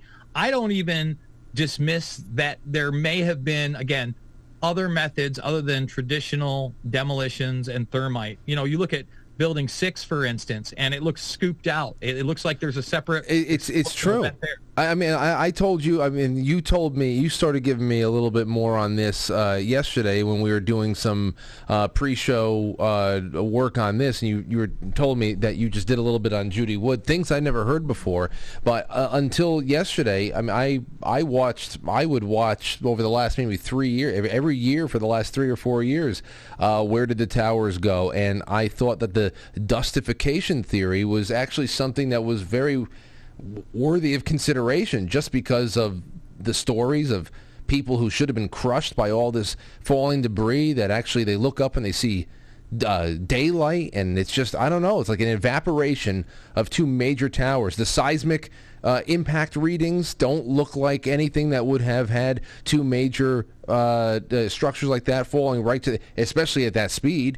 Everything was in free fall that day, so it's odd. It really is, but yeah, it's all, I guess, all a balancing act, because you just don't know. This is all new to me. Well, let's say that it's true that they used directed energy weapons, right? Let's say that as play the devil's advocate. And again, I'm not saying that other exotic technologies weren't used. In fact, I showed my audience this today because I want to make it extremely clear that directed energy weapons not only exist, but they're part of that NASA document that I constantly go to, the Future Strategic Warfare 2025 document. And if you look at this, right, I'm going to show you a model of one of them. They talk about it being excellent stealth, no plume, affordability, ferocity, reaction time. Notice the survivability, recallability, effectiveness. And they also do so, basically, you would never be able to tell. That's what stealth means. It is extremely cheap. This is actually a model of one of these blast wave accelerators that did exist, and it is a directed energy weapon, and this is a document from July of 2001. Now, again, let's say that that's true. Let's say that that is true. I do not believe by any stretch of the imagination, and because of all the evidence, that the no planes theory is true. So you poison that directed energy weapon theory out of the gates by saying no planes, either purposefully or, not on purpose. I don't quite know. But the other thing is with Judy Wood, I played a video today where she says essentially the day it happened, when she saw the planes hit the towers, she didn't believe they actually hit the towers and thought it was a cartoon. I don't know anybody in the scientific community or otherwise that would have said or thought something like that, especially on the first day. So to me, let's say that thing that has weight, or let's say they use some type of mini nuclear devices or some other technology we don't know about. It immediately discredits it, and it immediately puts people in a situation where they don't want to look at like a fabled enemies that doesn't deal with any of the physical anomalies. In fact, one of the reasons I did Fabled Enemies, Frank, was because there was so much criticism and so much debunking. Trust the science. The authoritative sources say there's no way that the World Trade Center could have been demolished. But then you look at what they say, and again, I stick to what I can prove. They say that there weren't temperatures of more than 1,500 degrees, right? Well, I'm going to show people a physical scan that I did of a article from New York Newsday, September 16th, 2001. And if you look right by my head, I'm going to read it for you. This is a quote from Peter Bakarski, who was heading up all Federal Emergency Management Administration operations in New York. And by the way, they were there the night before because they were running drills. What they're looking at, those items that are being recovered now, are pieces, Bakarski said. Look, this is a 110-story building. We're still at the top levels. You probably are going to find body parts or nothing because of the fire, of the blast. When you're talking about temperatures of 2,700 degrees, what do you have? You have a cremation effect. 2,700. Oh, 2,700. So again, I'm not speculating there. I'm showing you the head of FEMA in New York confirming what we already knew of temperatures much higher than they've admitted. We also have the NASA thermal imagery that shows that. We know that the fires burned for months. I have Giuliani and Pataki on camera talking about 2,000 plus degree temperatures. It's in Loose Change Final Cut. Alls I need that for, on top of all the explosions that happened in the World Trade Center and the eyewitnesses, is saying this thing didn't come down because of jet fuel. I'm not a physicist. I'm not a chemical engineer. I've certainly spoke to many. I know there are a lot of people out there that are critical, for instance, of the thermite theory because Dr. Stephen Jones from BYU is the proponent of that, and people have pointed out that he worked in cold fusion for the government in the 80s. Stephen Jones said that to us. He obviously couldn't talk about the extension of it because it's a classified government project that's still classified to this day. But look, I'm not buying everything that's out there hook, line, and sinker. But then I see other people who, I guess, push directed energy weapons or push Judy Wood, attacking those people constantly, right? And I think that the architects and engineers for 9/11 Truth have been a positive influence on the whole, and are actually trying to get together and get justice. For instance, they're the ones that helped put together not only the Fairbanks, Alaska study, bring that evidence to them and have them look at it, but help produce, Dylan Avery's done 2 films since on 9/11. One of them called, I believe it's Building 7. It's an hour long. It's great. It's only about the Fairbanks, Alaska study. And then he did another one recently with Bob McIlvaine, one of the family members, called The Unspeakable. You know, I think they're both really excellent films, and I constantly see Dylan attacked. You know, I don't even love to address it, but it ends up being so much of the responses in my comments and in my threads, and I'm just saying that, look, even if she's right about that, she's discredited herself on a crazy level by saying no planes, and to me, she's an insane person. You know what I've never done, Frank?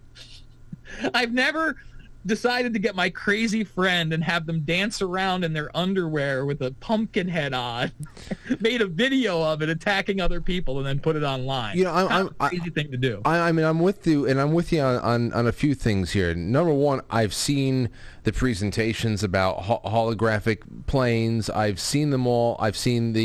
And when I watch this stuff, there are some things that I kind of roll my eyes at on a number of topics, and then there's other things that I go, "That's really interesting there." And then I balance it out with other things. Like I have friends who saw they told me I have one friend who saw a plane hit the Pentagon. He said, Frank, it was not a missile. He was in the military. And we're not talking about like a company guy. We're just he was in the area. He saw the impact. And then I have a number of friends and their parents who saw both. A lot more people saw the second impact in Manhattan because all eyes were in the sky at that point, but saw both planes hit, especially some of our friends who had offices and high rises in New York, and they had a sprawling view of the city. And when I have that, it's like incumbent upon you, if you watch the things on the internet and you talk to people who were there at the time physically, it's suddenly incumbent upon you to tell them they did not see it. And I just listen. That's why I take a standpoint of just listening, scribbling away little notes in the back of my head, and hopefully in 5 to 10 years things make more and more sense, and I can start whittling away at the fat here. But let's talk about the Pentagon for a second, because that was a big change from the second edition to the final cut, and one of the reasons for that was not only the criticism, but suddenly we had the economic means to go down to D.C. and start talking to people that said that they had witnessed the plane hitting the building. Other people like Bob Pugh, who were the first on the scene, who got the video footage before the front end of the Pentagon collapses. We talked to April Gallup, who came out the front end of the supposed impact hole. Some people would go on camera, some people wouldn't. One of the local news anchors that was in Loose Change Second Edition wouldn't go on camera. We went and had dinner with him and others. So again, it's one of those things. I don't want to be too definitive on things that I can't prove, but when we look at the World Trade Center, I can prove that the temperatures are much higher than the official version would have you believe, and I can prove that explosions went off in the lower levels prior to that. I hate telling somebody, especially an eyewitness, no, you didn't see that, especially because I don't know. I wasn't standing right next to them, right? Mm-hmm. Oh, I know. That's the big thing. And despite having that one friend of mine who saw it at the Pentagon, that doesn't change for me. It's very convenient that one of the most secure facilities in the entire planet only has 3 frames of what hit it released. No gas station video, nothing. So that doesn't work for me. The wingspan of the plane, nothing about the actual physical makeup of the plane does not look like it made that hole. And of course, as James Corbett and so many other great people have pointed out, that the supposed hijacker, the pilot of that plane that had to do this gigantic 8,000 foot descending corkscrew that lands you level with the ground, like 10 feet off the ground. This guy supposedly, according to his flight instructor in Arizona or wherever it was, couldn't even get a Cessna off the ground. So I just wonder what it is, but I think it's the details, and it's the problem that we never have disclosure or any kind of open dialogue, and that there's obviously something fishy going around, that as we're always trying to figure out what may have been done to us and against us, it was an act of war. All of this is acts of war. I mean, there's nothing about this that isn't terrorism. It's look at the world that they created and continue to create. And as you said, this is a stepping stone in a long line of attacks to form the world that they have been looking to do for probably hundreds of years. 2020 and COVID and everything, all the social constrictions and economic constrictions, it's all a part of 9/11. It's all a part of the same timeline. And I think, like you said, the infighting is one of the more unsavory side effects of us having to figure things out ourselves. So here's my last question I have for you, Jason. I hear this a lot. I'm sure you have too. When some people will suggest that we will never be able to evolve as a society or truly awaken until those responsible for September 11th and everything that came after are brought to justice. Now, I understand exactly where people are coming from on this. I have a problem hedging all of our chances of ascendancy or a slow climb out of the darkness on the condition that any group on the earth will face earthly justice. I feel like we're going to have to take some kind of a haircut at some point if we are going to take a leap. There's just so much. 9/11 is only a slice of the conspiracy pie. What do you think about the whole idea of needing closure and to be able to take that next leap as a species? It's tough, man, because like you just said, I don't know that we're ever going to get justice on this earthly plane. I would remind people that you could go back to prior to World War II, but let's go to World War II and realize we still have 600 million. That's 600 million. Or was it? Is it 600? It might actually be 600 million. Yeah, almost over half a billion documents that are classified regarding the Nazis and Operation Paperclip alone. Did people see justice after Iran-Contra? Did people involved in MK Ultra see justice? Did those who carried out the assassinations of JFK, RFK, and MLK see justice? You know, some people will say, well, Iran-Contra, they got a few people. Yeah, and most of them got pardoned. And the main guy that they rolled out into the media was Oliver North, who's got his own radio show and is writing books. So when you get to 9/11, you know, is it any surprise that a guy like Dick Cheney is still rolling around making hundreds of millions of dollars with a fake heart? I don't think it is. It's unfortunate. I want to believe one day we're going to get some justice. But even when you look at Epstein and Ghislaine Maxwell, we're always getting a limited form, and those aren't the people at the top. So I'd certainly like to encourage people to continue in every way, shape, and form that they can to try to bring the truth to light and hold those accountable. That's why earlier in the week I had not only Richard Gage on, but Barbara Onager and one of the lawyers that is still trying to get standing so that people will actually look at the evidence that we were lied to about 9/11, and there should be a real criminal investigation. I'd say you got to get your own life right. You got to be honest with yourself. You got to have discernment. You got to fight for justice. And there will be plenty of upcoming battles that are just as important as 9/11, but we can never ignore the significance that our entire foreign and domestic policy has been based on the lies of 9/11 that has allowed the military-industrial complex to grow by leaps and bounds through things like the Patriot Act, Homeland Security, fusion centers, the Five Eyes Alliance, and signature reduction, a program most people don't know about. And I actually wrote an article. People can go read it over at rcreader.com on all of this subject matter and broke it down piece by piece because it is important, but I don't think that we can expect that we're going to have some kind of superhero moment and actually get the prosecutions and punishments we need.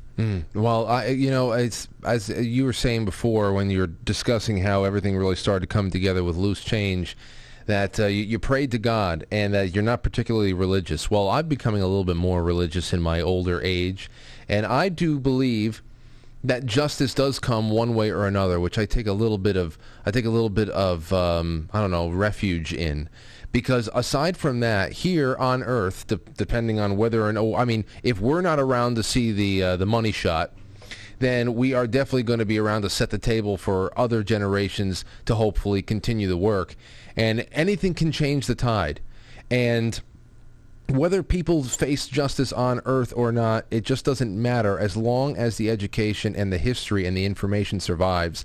Because no matter how the table is cleared and the chessboard is cleared ready for a new game, as long as the information survives, then there is going to be a future generation who looks back and rightfully applies the blame, rightfully assigns who the devils were and who the patriots were. And that's what I think we need to not rook ourselves of a chance at that kind of redemption just because we are playing the game in a certain phase of it.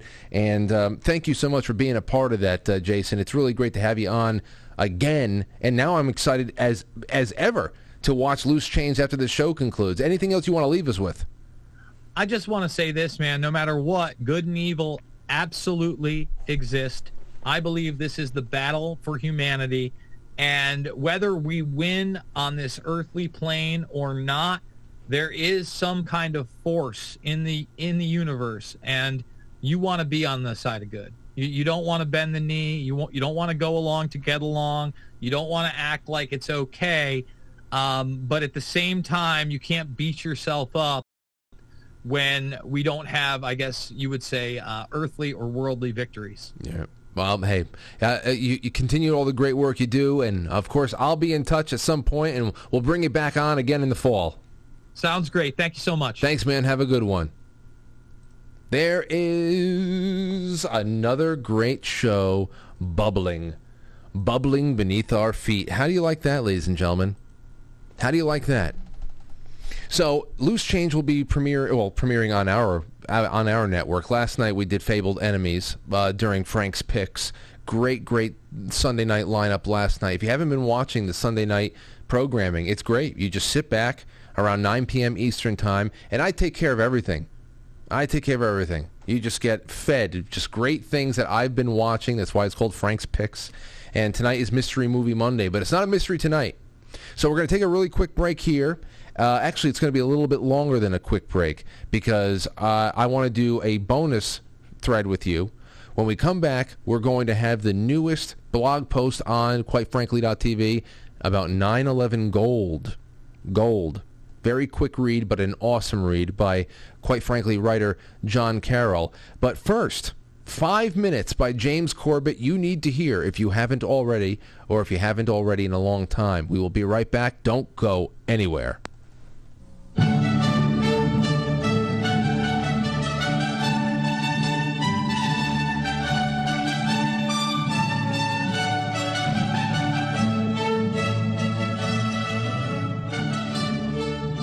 On the morning of September 11, 2001, 19 men armed with box cutters directed by a man on dialysis in a cave fortress halfway around the world using a satellite phone and a laptop directed the most sophisticated penetration of the most heavily defended airspace in the world, overpowering the passengers and the military combat-trained pilots on 4 commercial aircraft before flying those planes wildly off course for over an hour without being molested by a single fighter interceptor.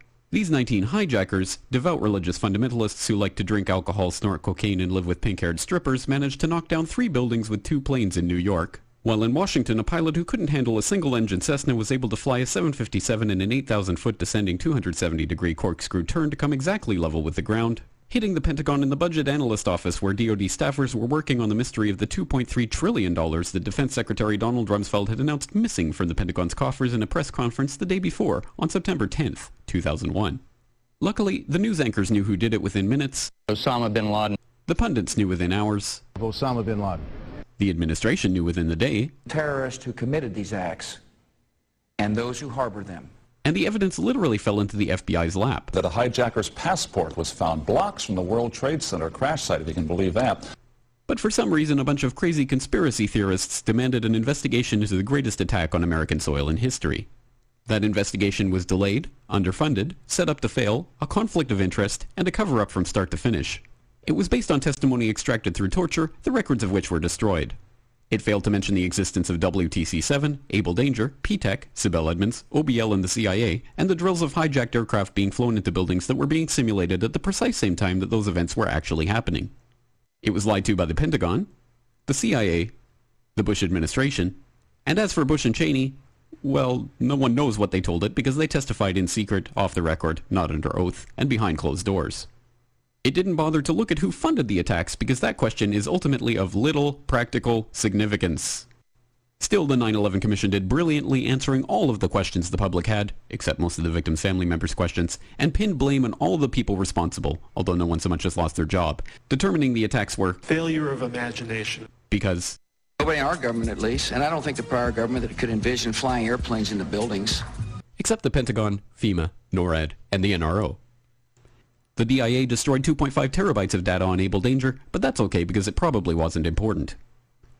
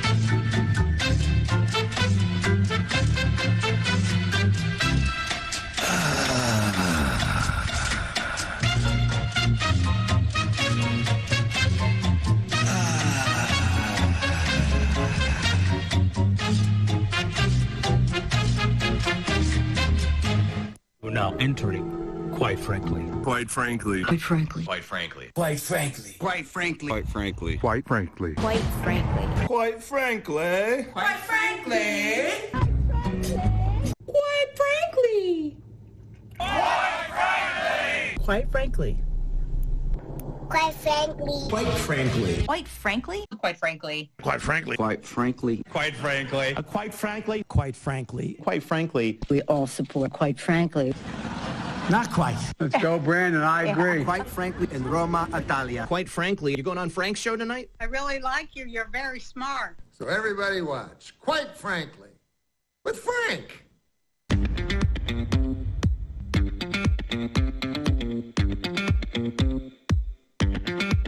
Quite frankly.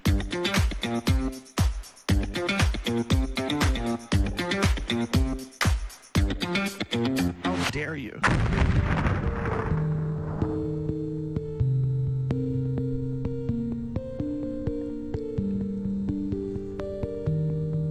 We got a great audience on Rumble tonight. A lot of people who were jumping off of YouTube went there. Happy to see that. We got a great audience on QuiteFrankly.tv, powered by a recently facelifted and enhanced foxhole, pilled.net. Theta is working tonight. Happy to see that. Twitch, nice and strong. And Rockfin. Rockfin, really nice looking people on Rockfin tonight, and Jason Bermas is a heavy hitter on Rockfin. Actually, on Rockfin, Lapsus Beef Tech left me a tip and said smarmy. That's a great word, Frank. It's a fantastic word. If you learn how to use it well, smarmy is just so satisfying. Satisfied? Let's go to our Super Chat, shall we? Quite frankly, superchat.com. Mark Swan, an hour ago, says, I always think of Hillary Clinton when I think of WAP. Ugh. You know, it's always moist. Terrible. That's a terrible thing for you to say to me right now. Mark? Just awful. Let's see here. And then all this is from... Okay, cool. That's all from when we were talking to Andy Bashago. Over here on Rumble, Selling the Farms is quite frankly is such a great wake-up show and truth entertainment. Share it with all. Ladies and gentlemen, there's no better way to help this show grow than to share it with all. Yes, I mean, I'm going to try my damnedest to make sure that we can grow on places like Rumble. You know, Rumble right now is experiencing massive organic growth. So I'm just going to, I'm making investments in time everywhere I can, because nobody's going to help us. And when we do get help and we do get a pat on the shoulder and a shot in the arm, it feels amazing, because I love supporting people, and it's good to be supported. But there's always time, and there's always a need to come up with more. Let's see here. Spud Hill says, Frank, your show is the only one that I don't want to miss. Your intermission. Love you. Well, thank you. I always want the intermission to be good. That's why we change it every month. And I want to start peppering things on either side of it so that people are a little bit less inclined to walk away. Although if you have to take a bathroom break, I understand.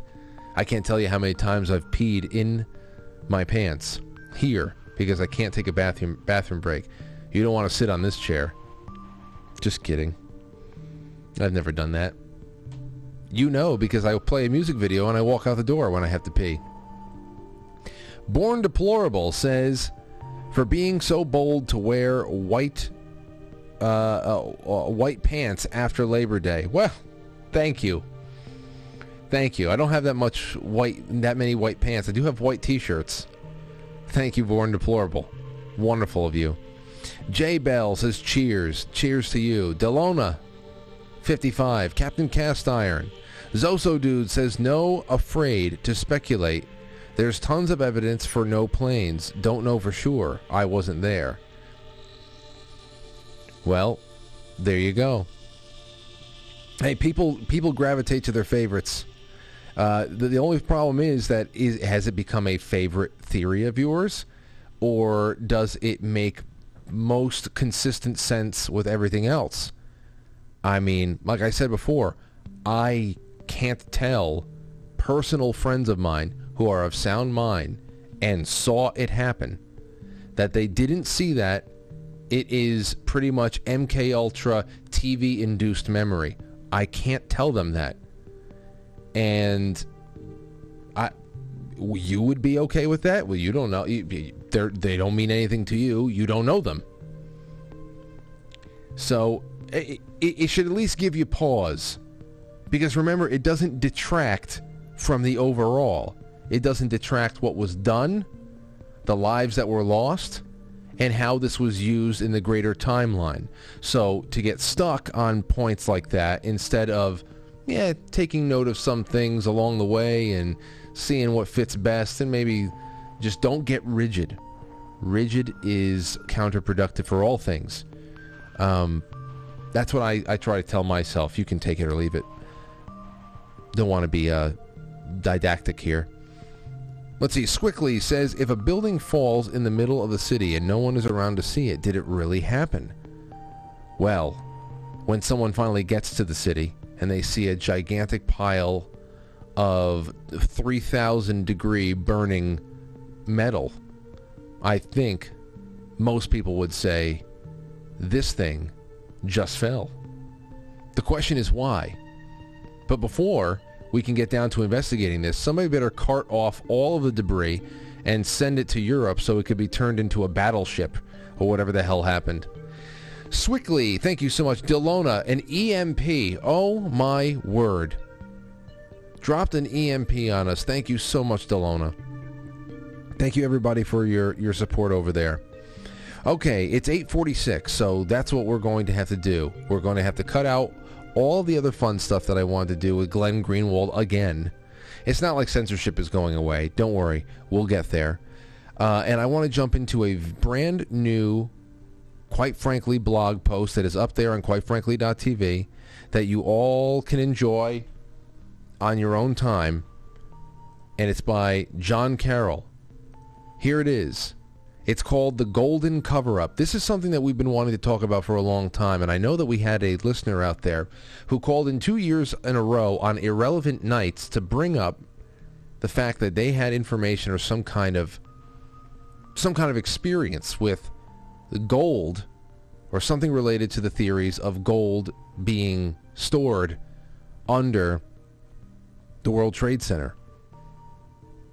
Anyway, we finally did a little something to broach the subject. Maybe we add on to it in the coming years. The Golden Cover-Up, it's called. It's no secret to the Quite Frankly audience that 9/11 was an inside job. Mountains of evidence prove not only the crime, but a conspiracy to create a new order out of the manufactured chaos. The future 9/11 created is obvious for all to see, but a closer look at the history which led up to that fateful morning leads to a stunning revelation. That one of the all-time greatest cover-ups of a crime was literally a cover-up of countless other crimes. The financial aspect of 9/11 was allegedly motivated to conceal a shadow global financial system. The heart of this system is known as the Black Eagle Trust, a gold-backed slush fund which operates completely outside the oversight of national legislatures and regulatory agencies. A 2008 paper titled Collateral Damage, U.S. Covert Operations and the Terrorist Attacks on September 11, 2001, by E.P. Hidner, is the culmination of 6 years of research into this subject. Readers are encouraged to examine the original paper, including 16 pages of footnotes, which can be found here, and we link it for you. What follows is a summary of the paper's key findings. What follows is a picture of William Shakespeare, Francis Drake, and it says, "Have more than you show, speak less than you know." The story begins during the waning days of World War II as Allied forces sought to gain strategic advantage in the coming Cold War.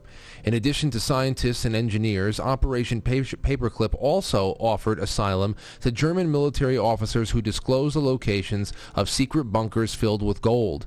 The name Black Eagle Trust comes from the Black Eagle stamp found on the gold bars of the Nazi government. The European loot, however, would pale in comparison to what was found in the Pacific. After decades of conquest and plunder in China and Southeast Asia, evidence suggests Japan accumulated the largest hoard of gold in human history. It exceeded 280,000 tons, slightly more than the entirety of the world's official gold holdings. As their fortunes in the war soured,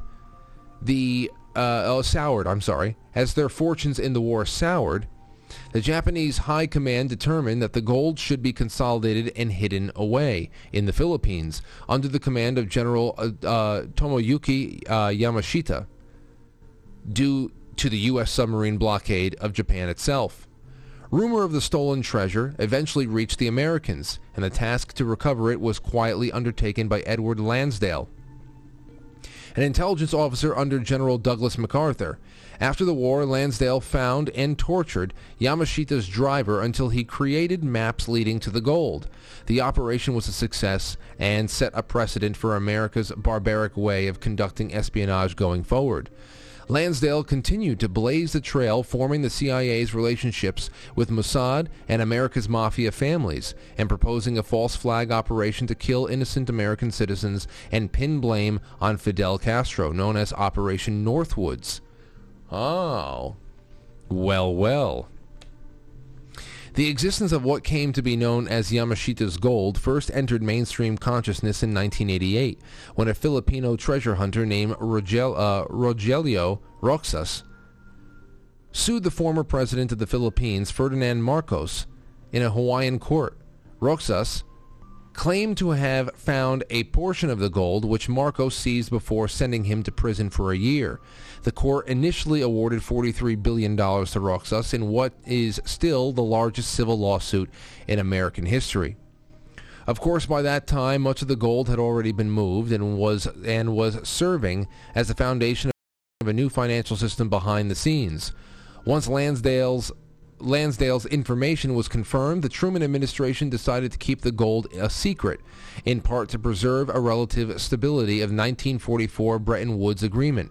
Secretary of War Henry Stimson came up with the idea of creating the Black Eagle Trust to fund anti-communist efforts around the world, and William Donovan of the newly created CIA became the point man for distributing the gold to domestic and international banks. In total, the gold ended up being held in over 170 banks in 42 countries.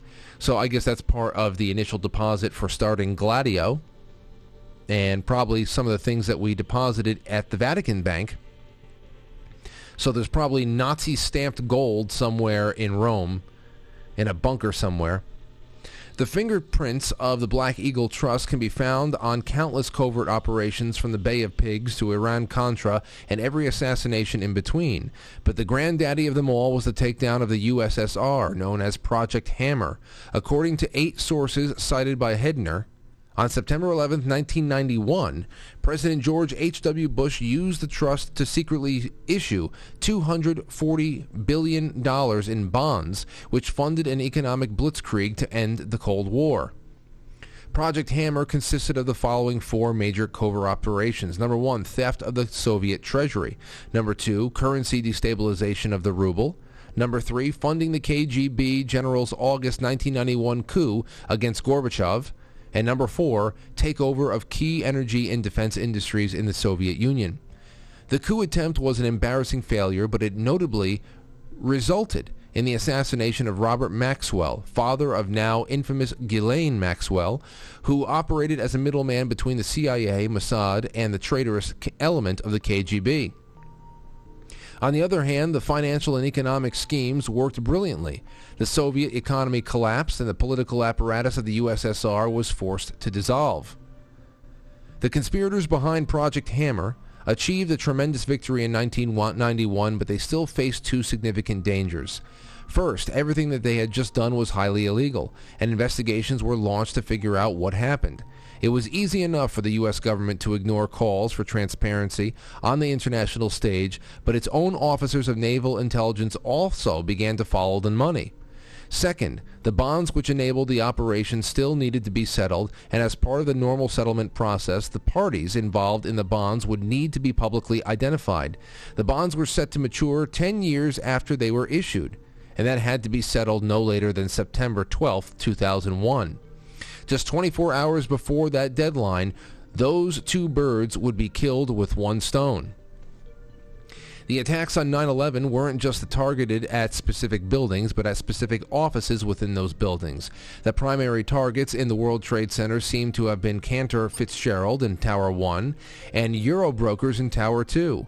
Both companies were responsible for managing U.S. government securities, and each plane struck just below their offices, which were incarcerated well before the towers collapsed. Any certificates for bonds stored in the basement were also destroyed. The section of the Pentagon which was struck had been under construction for 2 years and was almost completely unoccupied except for the Office of Naval Intelligence, which was moved there about a month earlier. Later that afternoon, the Federal Reserve and the Securities and Exchange Commission declared an emergency for the first time in their history, even though their systems were unharmed in the attacks. Under these emergency protocols, many of the rules governing trades and settlements were suspended for 2 weeks to keep businesses operating. For this short period, it was possible to substitute the illegal securities for valid government securities, and to do so without reporting identity of ownership because the offices of the primary securities brokers had been wiped out.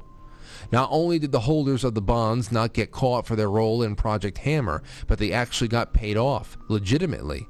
And because the investigators on their trail were also neutralized, they have still gotten away with it to this day. The information above barely scratches the surface of the evidence presented in Heidner's paper, which lays out step by step how these crimes were committed. This blog post is intended to merely relay the basic narrative in layman's terms in order to facilitate further questions and discussion.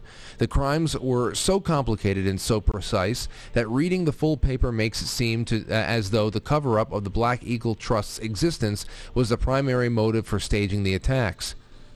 When this piece of the puzzle is combined with everything else that's been exposed over the years, the scope of the conspiracy becomes absolutely mind-boggling. It was a massive show of force by powers that be. It took almost 20 years for the world to have the chance to witness another operation of that size.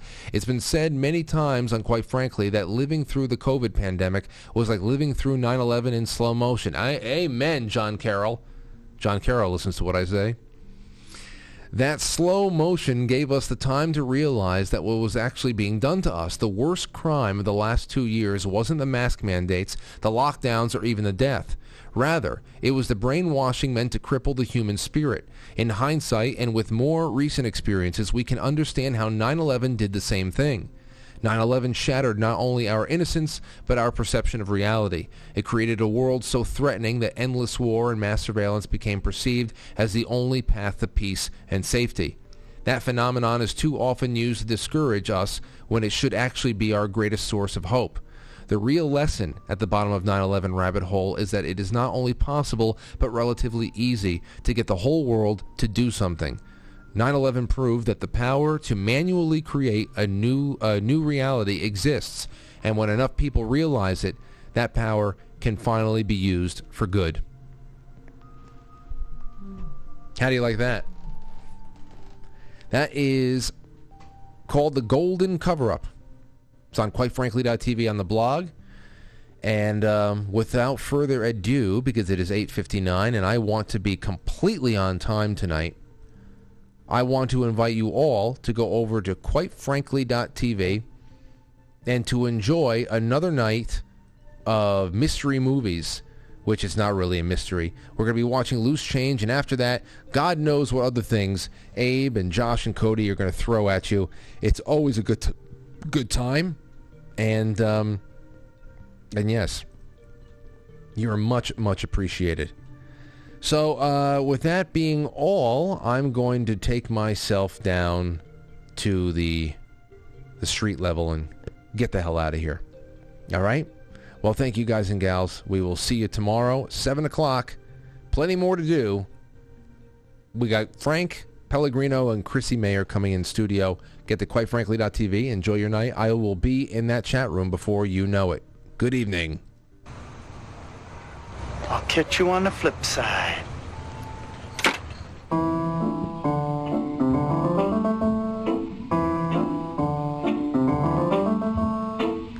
Quite Frankly is filmed before a live studio audience, and now our super chatters, starting with Mark Swan, Lapsus Beef Tech, and a whole bunch of great people that are on the Foxhole, including Selling the Farm and Spud Hill on Rumble.